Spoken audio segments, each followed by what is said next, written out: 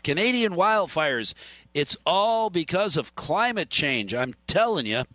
Steve Milloy, who is the senior E&E legal fellow and former Trump-Pence EPA transition team member, our guest to talk a little about wildfires, of the smoke, the dangerous air that is wafting into America, causing we in western Wisconsin to cough a little bit more often than we want to. Steve Milloy, good morning. Who is to blame?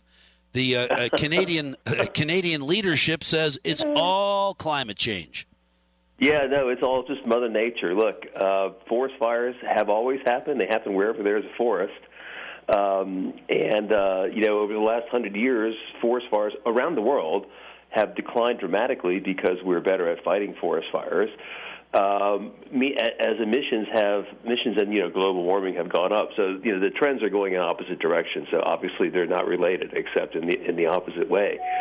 I think there has been a slight uptick in wildfires over the past 40 years. It's because we've been implementing green policies, which basically neglect forests. What we should be doing is logging, thinning forests. We should have roads through forests. We should be conducting controlled burns to keep our forests healthy. Of course, the government won't do that. Most of these fires occur on government land. Taxpayer property that is managed by the government, and the government neglects it, and it burns. This doesn't happen on private forests or private lands. It only happens on government lands. That's the whole climate thing. There's no connection between climate. The other big issue last week was the smoke. And, of course, if you watch TV, you would think that half of New York City was dying and choking and having asthma attacks because of the air. Oh, yeah. None of that happened. None of that happened. We were reading about how this is really apocalyptic air. Well, these things have happened before. The records show that, for example, between 1706 and 1910, that sort of yellow sky that we saw in New York last week had happened before. In fact, George Washington mentioned it in a diary entry from May 19, 1780. Just Canadian wildfires. The smoke blew south, and that's what that was. It was an odd change in the wind. We could have had this same conversation a number of years ago about the California wildfires and Governor Newsom blaming everybody except his horrible forestry policies, not allowing anybody to go in and clear up all the downed brush and downed trees. They fall down and they stay there, and they're the first things to catch on fire.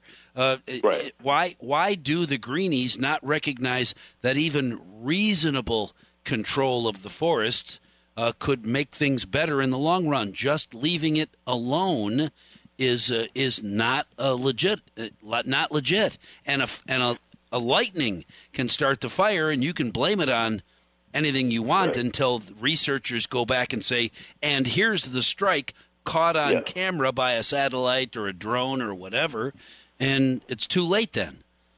So here's the thing. The Greens, they have access to the Internet, just like you and I, and they know all these things. None of this is rocket science or a secret.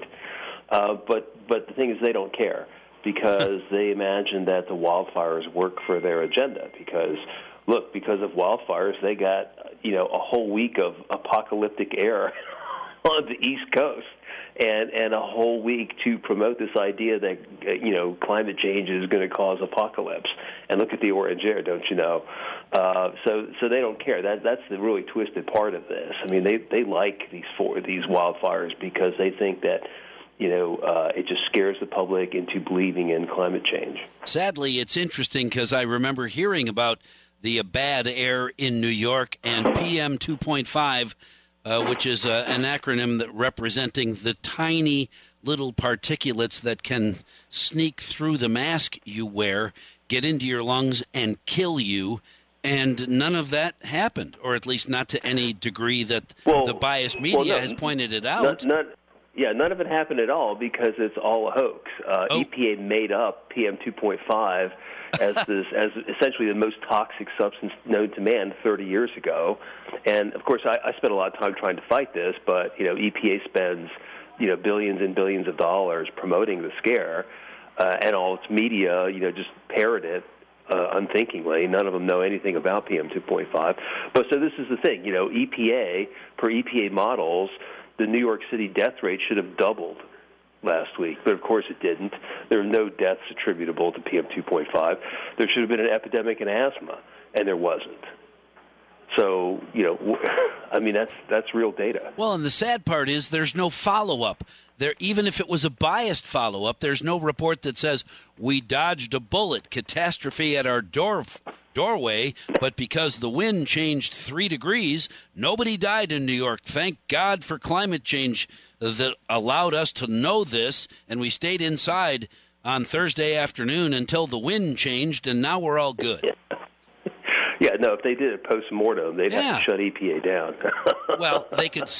They didn't even spin it to cover for EPA. They just leave it all alone, like none of us would recognize, hey, weren't we all supposed to die last week? How come? Yeah. How come? So the Washington Post this morning has moved on to the wildfires. I guess the smoky air is now being blown into Minnesota. So they're working on Minnesotans now. I know, and it's here. You can smell it. I live in La Crosse, Wisconsin, which is right on the Mississippi, and you can smell the forest fires. When I come to work, it's dark, so I can't say I could see it, but you can smell it. It's supposed to be around today and tonight and gone by tomorrow. So I don't know, the upper atmosphere. I hope you survive. That's all I can say. I will do my very best. Steve Milloy, thank you. In the meantime, what's the next disaster a climate expert can talk with me about? Because I'll have to find one who really knows stuff. Obviously, you're completely right.